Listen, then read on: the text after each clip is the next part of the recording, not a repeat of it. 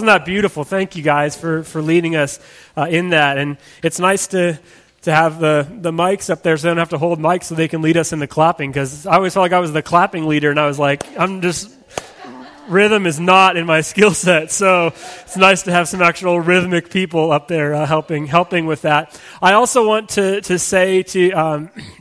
welcome back to Andrea and Charlie, who are here. They've had a lot of health concerns. We've been praying for you guys, so we're so glad that you're here. They also mentioned that they just celebrated their 50th wedding anniversary. So that is awesome.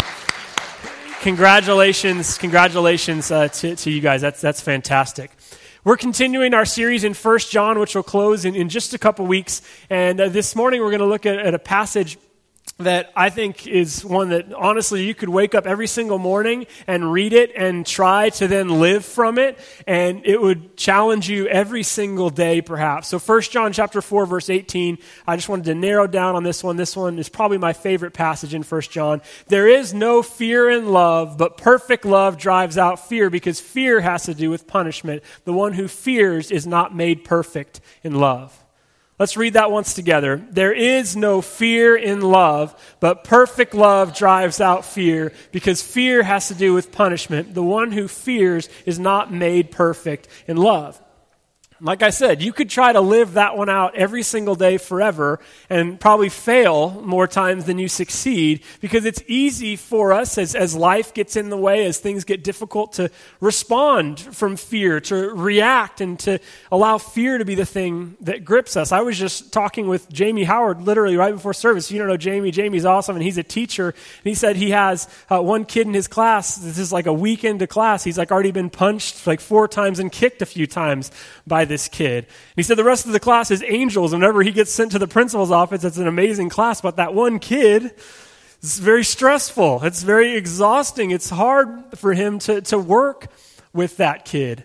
And we all have different levels of that kid in whatever it is that we do. You know, there's somebody who can really frustrate you in your office. Hopefully you're not dealing with kicking and punching, but whatever it is that's happening. And that's why I think it's so important for us to come together every single week to once again center ourselves on who God is, so then we can remember that, hopefully, throughout the week, because it's challenging to really live out this passage, right? There's no fear in love. When it comes to this, I think we can often get into a perspective that isn't all that helpful. We have the word that's used here is phobia, and it's the word obvious we get phobia from, and you have different things that you're afraid of. Maybe you're afraid of heights, or afraid of spiders or snakes, or whatever it is that you happen to be afraid of. But outside of just those weird things that you might be afraid of more than the average person, we can easily just live from a certain sense of anxiety. And I think one of the things we can tell ourselves is this right here. We can say, go ahead, Simon, to the next slide. I won't be afraid anymore when I get... Now, once I get to whatever it is that I've been working really hard to get towards, but once I get fill in the blank, and whatever that happens to be for you, once I find a spouse, or once I get that promotion, once I find a job, once I'm able to buy a house, whatever it is, we have these things and we say, all right, I'm going to just be better, and God, just hold me accountable to this one, but I'm going to figure this out, and once I get fill in the blank, then I'm going to be good. What is that for you? You don't have to say it out loud, because it's getting pretty deep pretty quick in here. But what is that for you? I remember as a young man, I graduated from Pepperdine University, and I really wanted to do a youth ministry at that time. And so I interviewed for about 4 different youth ministry jobs, and I didn't get any of them. And part of the reason was I was single, and I would go to these churches, and they would ask me, they were very upfront about this. They said, well, we're afraid you're going to date one of our youth group girls. And I was like, well, I can't guarantee that I won't. I don't know how to answer that question. It seems like a losing proposition. And I said that's really not my intention. And I would say, I actually formed a pretty good answer. I would say, well, just talk to my references and stuff. I think I'm a person of good character, and even married people can get into some trouble. So let's be honest about that. So I felt like eventually, after hearing it so many times, I had a pretty good answer for it, but it was so frustrating. And I remember just thinking to myself, God, just give me a wife. And then I'm good, right? And like everything's going to be figured out. And God, especially because I really want to do this for you. You know, I'm trying to like figure this out. I want to do ministry, and this seems to be getting in my way. God, if you just, that was my fill in the blank. Like once I get that, then I'm not going to complain anymore. Then I'm not going to be afraid anymore. Like that's just it for me. This church actually hired me when I was still single, and ironically, the first like major event that we had is where I met my wife. So you guys made a mistake in hiring me single, perhaps. But then you end up in this position, and then you get the wife, or you get the house, or you get the promotion, and then it's just on to the next thing, right? And that doesn't mean you shouldn't strive for things. That doesn't mean you should work hard or maybe have some goals or some things that you want to accomplish, some things that you feel like God is calling you to. But I think the greatest lie you can tell yourself is once I get there, then I'm just not going to be afraid anymore. What Scripture wants us to understand is that even as you're journeying towards these things, as you perhaps haven't even arrived or you're nowhere close to that destination, you can walk in love. That you are loved by God even though you don't have that thing yet. And that should change how you live, how you love people, who you are in the world. What's great about this passage is that it tells us that we can always begin again from love. That there's some fear and anxiety about whatever thing that you're currently like struggling with. There's some issues there. And maybe this week was just your dark point. You got like to the lowest of the low, and it's in a really dangerous place, and you're really wondering, can I even face this again?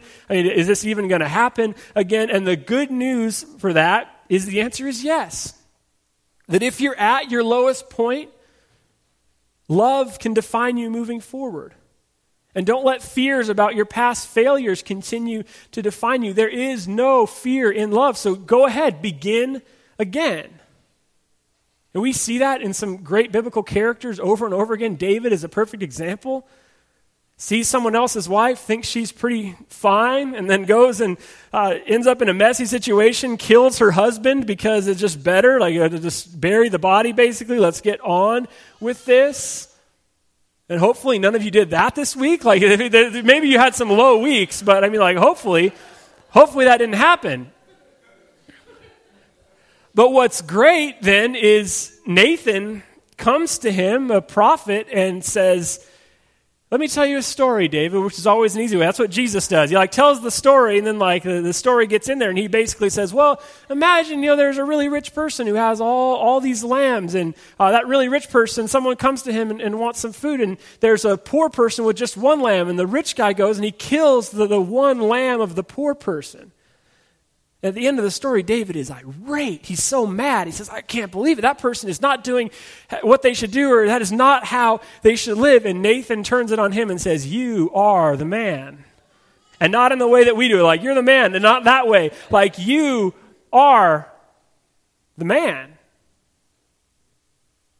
And what's great about that passage, I would encourage you to read it again, is 2 Samuel verses 12:1. It says, the Lord sent Nathan to David.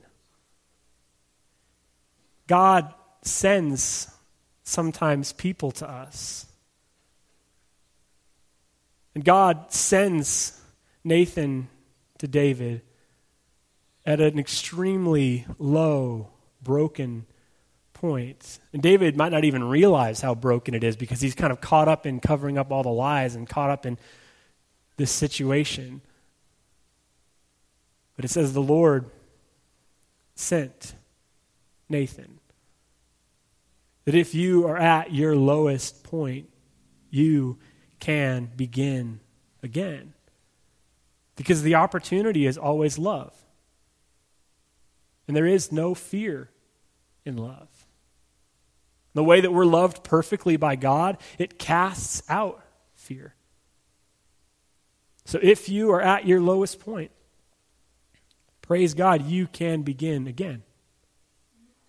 And for some of you, that's all the sermon that you need to hear, but that might be awkward to walk out right now because they'd be like, whoa, I guess he's at a low point. But just listen to the rest. But if you're at a low point, you can begin again. That passage is great. At his lowest point, God sends Nathan to David. But I think oftentimes, though there are those moments when we're really low, hopefully the majority of us are most of the time in a better season. Perhaps you're in a season of success where you feel like things are pretty good. You know, life seems to be going all right. There might not even be an area in your life that you can identify that you super need to improve. And that's wonderful. That's awesome. But that doesn't let you off the hook either. Because oftentimes we can start to define ourselves by our successes and not by the love of God. We can start to define ourselves by those things that perhaps have made us successful instead of beginning again. This is a helpful illustration of this, I think, is with something that was super popular several years ago. Go ahead and throw the picture up for me. Blockbuster Video. There we go, right? You remember Friday nights at Blockbuster? You know, that was the thing, right? You get your bags of microwave popcorn and you walk down to the Blockbuster and pick out the movie. And those things on a Friday night or Saturday, it was popping, right? There was lots of people in there, everybody going in and out. It was just a fun thing to do. When I was in Abilene, we had a movie store and we decided to do a movie night called Bad Movie Night, where we went to the video store and picked the worst movie we could find. The one that I found was Rodents with a Z, with like a big rat on the box. And the movie, you could pretty much write the script without knowing anything more. That basically, you know, a bunch of rats, some weird stuff gets onto them, and they start killing everything in their path. The movie starts with about 10 people, only 2 people survive. That's pretty much what happens in Rodents. Sorry to spoil it for you. But we did that on a Friday night. That was a fun Friday night. And we went to turn Rodents in the next Monday, and they said, no one has rented that in 8 years, so you can just have it. So it's one of the only DVDs that I own, so I'm pretty proud of it. But that was the kind of thing that we would do. You know, you do that on a Friday night, and it was just like everybody was doing that. That was how we lived. In 2004, which by my math was 14 years ago, which is not that long, Blockbuster, which is just one of the movie chains, had 60,000 employees, 9,000 stores, $6 billion in revenue, $800 million was received in late fees.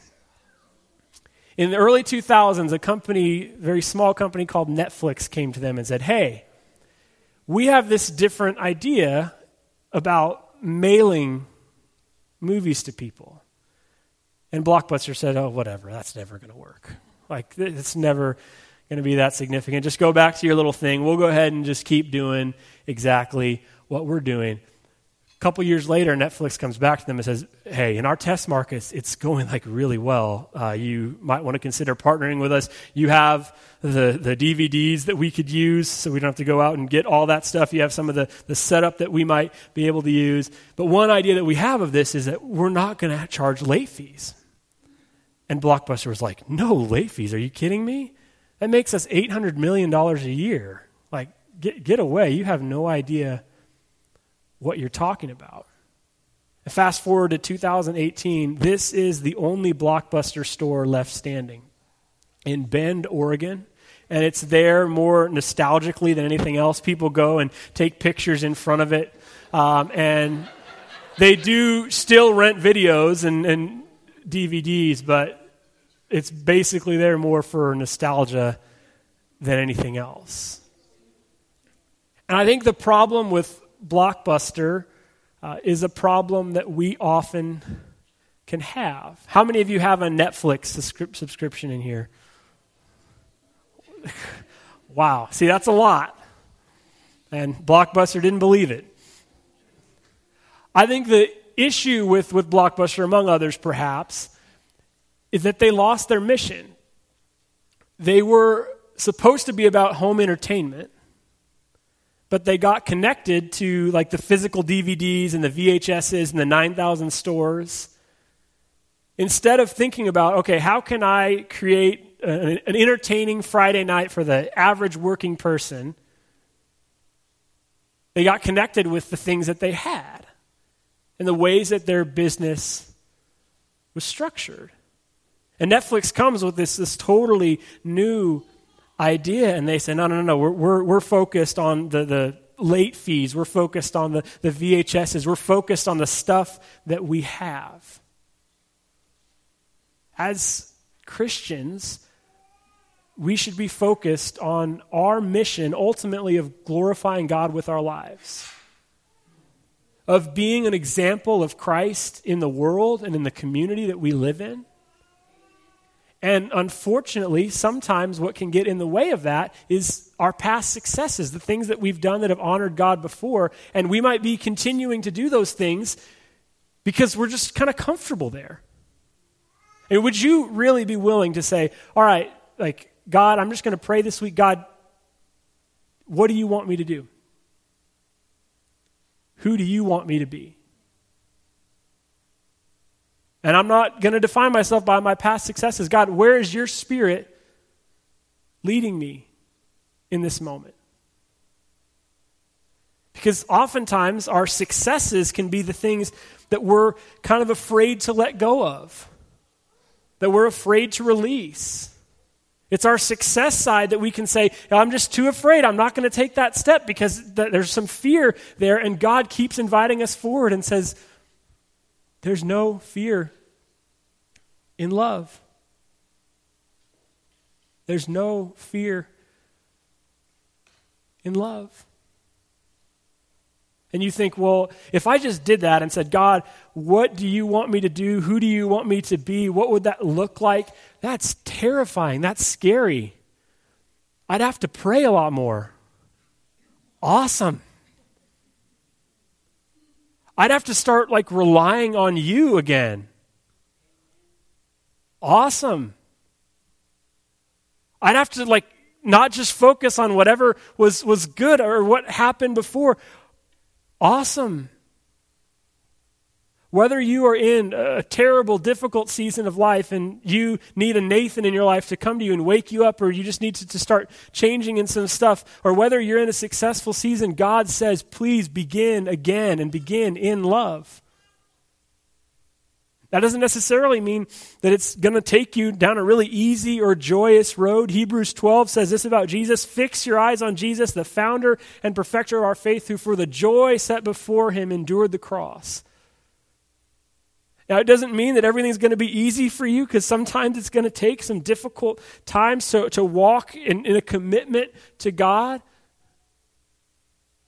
Sometimes there's going to be some trial and error there where you try something and it doesn't really work, and so you're going to try something else, but you are trying to understand what God is calling you to and who God is calling you to be in a given season. But wherever it is, whatever it is perhaps that you need to begin again, begin with a reliance on God. Because if you're trying to do it in your own power, then it's probably not what God is calling you to. The start of Scripture says, in the beginning, God. And when we think about what God might be calling us to begin again, the thing that we might need to step forward in, the thing that we might need to walk in faith, may we start that again with God. Because God is still with us. God is still powerful. God can reform our hearts. God can work in our midst. We sing the song from time to time, we're standing on holy ground. That's a wonderful song, and it's really powerful when we sing it together. But what's holy about Sunday morning and us worshiping is something that's really special. It's us coming together and reminding ourselves of who God is. But this hour on Sunday morning is not the only holy time of the week. What we do when we gather is, it's not just a time where we see God and then we just kind of go about our lives. We gather so then we can see God everywhere else. And we can recognize that the conversations that you have amongst your coworkers, the way that you act among your neighbors, the ways that you're generous with your time and your money with people, that stuff is holy and sacred. Every conversation you have with someone is special. Every time that you're in a moment with somebody else, you have the opportunity to bless them deeply.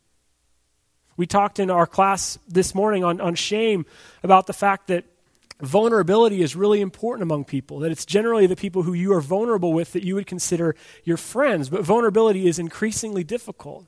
And social scientists have studied conversations, and they say that it's 7 minutes into a conversation that you get vulnerable with somebody. So 7 minutes, how many 7-minute conversations have you had with people this week? And the problem is, they say that the clock starts over every time you look at your phone. Because it's a way of saying, I don't really care that much about what you're saying. Well, what would it look like for you to just realize that the people that you're talking with, you have sacred opportunities. You have the chance to bring glory to God in those moments. And as we start, literally, we could start right now. We could just stop service right now, and you could walk out right now, and you have the opportunity to begin again. Praise God. And whether you've had a really great season these last few months or it's been really terrible, you have the ability to begin again and just recenter yourself on that passage. There is no fear in love. And 1 John tells us God is love. There is no fear in love. So as you live, it's about a certain sort of posture in your heart that you don't just react every time something comes in your way, that you instead have a different sort of being and you're living from a different place. There is no fear in love. But perfect love drives out fear. When we think about what it looks like to walk with God and to leave this service and to try and be God's person in the world, we often can think of it as like a tightrope that we're walking on, right? That it's like, okay, God's will is that, I go here, that I stay in this job, and then if I don't follow exactly on that path, I just fall and I'm burning in hell over here, right? And it's like that is the way that we can think about it. But I think God's will is way more about who we are than what we do. Of course, who we are then it has an effect on what we do and how we act in the world. But we can go and say, God, all right, what do you want me to do? Do you want me to continue in this profession or just change this or move to this city? And God probably looks at both opportunities and says, wow, I could use you both places. Wow, if you changed careers and you were somebody who was really passionate about following me in that place, if you thought, this is holy ground that I am taking part of, wow, that would be awesome. You would be an asset to the kingdom there. And you could do that too. Wow, that's awesome. That'd be amazing. We can think of it as this tightrope that we're walking on, but I think it's way more about who we are and understanding that we don't live from fear, which is about the most needed news, I think, in our world today. Because most of the news is filled with anxiety. That it's about who we are. We walk with a different perspective in the world. Jesus was asked 31 questions in the Gospels. You don't know how many of them he answered directly? Any guesses? Nobody wants to guess? Yeah, you don't want to guess. So scholars kind of debate this. Some say 4, some say 3. So we'll say 3.5, but round up to 4. That's kind of what we would want, right? And we have like this direct question for Jesus. We want to say, all right, Jesus, give me the answer to this question. And Jesus would be like, there's a man in a field far from here. He'd be like, come on. You're killing me. So yeah, 13-ish% of people got a pretty direct answer to their question, but it's likely, even through a lot of prayer and seeking answer, that you could be in the 87%. That God basically would say, all right, I understand you're kind of wondering, like, should you do this or that? Go walk in love. At every single moment, you have the opportunity to begin again. So what is it for you that you need to begin again? Maybe it's just simply saying, God, direct my life. God, I want a deeper sense of your presence. I want to start this relationship in a new direction. I want to spend more time in prayer. I want to spend more time in your word. I want to be a better dad. I want to be a better friend. And praise God, whether you've had a season of great success or not, you are called by God to begin again. To once again change your heart and your mind and to walk in love. I heard this quote in a sermon a few years ago. I think it's great. In what you've done with your life thus far, is it giving you what you want? Is it giving you what you want? Is there some part of you that's saying, hey, I was made for something greater? If you look at your life and you aren't getting what you want, you owe it to yourself to begin again, to start over. They say 85% of Americans do jobs that don't make them happy. If you're doing something for 8+ hours or more a day that isn't giving you fulfillment, you owe it to yourself to start to strategically change directions. You know what most people do? Most people will resist change. Most people will fight change because they fear that change will be worse than what they're experiencing. Life isn't like that. It's not how you grow. You've got great potential in you. You have the love of God in you. We can begin again. And as we try to begin again, there's no fear in this moving forward. And it's often hard to begin again because of past failures. Like we think, well, I'm not even going to try to do that again because I've failed, 15 times. Let go of that. Begin again. We're going to sing a song now, Shout to the Lord, and Philip and the group can start getting up on stage. This song is one that is popular. We've sung it for a long period of time. But as we close in praise, I hope that you recognize the opportunity that you have to begin again. For you, maybe that's considering baptism, and I'd love to talk with you about that. It's a way that you submit yourself to the love of God, that you say yes to the grace of Jesus. But for all of us, may we recognize that it's not about our power. It's about learning to lean into and rely on God. Because nobody wants to live a life that's defined by failure and regret without hope for a future. And also, you don't spiritually want to end at the end of your life holding up a bunch of VHS tapes and say, God, I brought these all to heaven. God's like, we don't have a VCR here anymore. May we all recognize the opportunity that we have to begin again. And it's not because of ourselves, it's because of who God is.